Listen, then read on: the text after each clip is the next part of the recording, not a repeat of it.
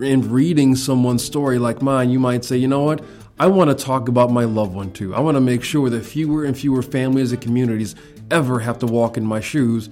This week is the inaugural Gun Violence Survivors Week, and survivors across the country and in Milwaukee are sharing their stories. My name is Khary Pennybaker. I am the Everytown Survivor Fellow for Wisconsin and proud board member of WAVE, the Wisconsin Anti-Violence Effort. Khary is a survivor himself. This week, he's one of many sharing his story. This is our inaugural Gun Violence Survivors Week, where we're going to be highlighting fellow gun violence survivor stories. Gun Violence Survivors Week is a new campaign that was launched by Everytown, an organization working to end gun violence and build safer communities across the country.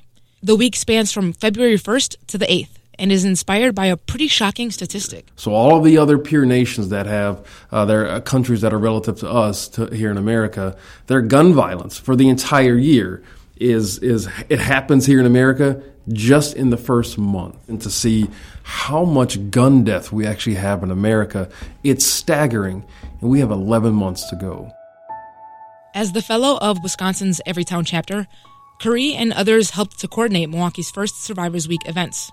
We made a conscious effort to make sure that all segments of gun violence are included. Again, what we are trying to do is humanize the issue and let people see and feel and read the pain of fellow gun violence survivors like myself. Khary says gun violence goes beyond the mass shootings covered in mainstream media. It's in our communities and in our own homes. The bullet does not discriminate, and it showed in the first gathering at Sojourner Family Peace Center. Khary shared his mother's story and was joined by Maria Hamilton, who shared her son Dontre Hamilton's story. A young woman named Brooke shared her experience of surviving an abusive relationship that involved a firearm. My story is not unique.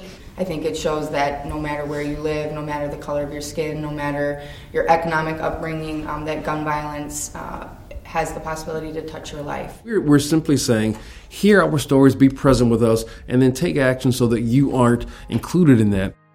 It was a vulnerable but impactful first Survivors Week event. Khary encourages other survivors to join the movement and open up about their own experiences.